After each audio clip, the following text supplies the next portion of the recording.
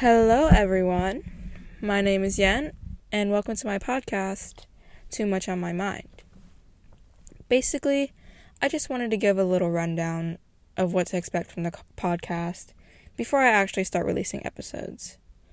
This is mainly just a space for me to brain vomit and talk about various topics that pertain to mental health or philosophy or literally random topics that I think are important to talk about or I want to talk about. Mainly of what I have to say is based off of my own life experiences, my own observations, and basically what I've learned throughout the relationships I've had and friendships I've had. So it might, the information I say might not pertain to you or it might not be true to you.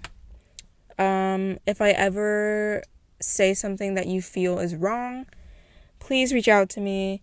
I will 100% listen to another perspective and educate myself. I'm young and I'm probably naive and dumb and whatever, but I do think what I have to say is important, and I hope you like what I have to say and think it's important as well.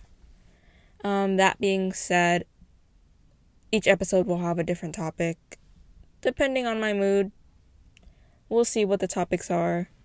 But if you've ever listened to Emma Chamberlain's Anything Goes, the podcast will be very similar to that.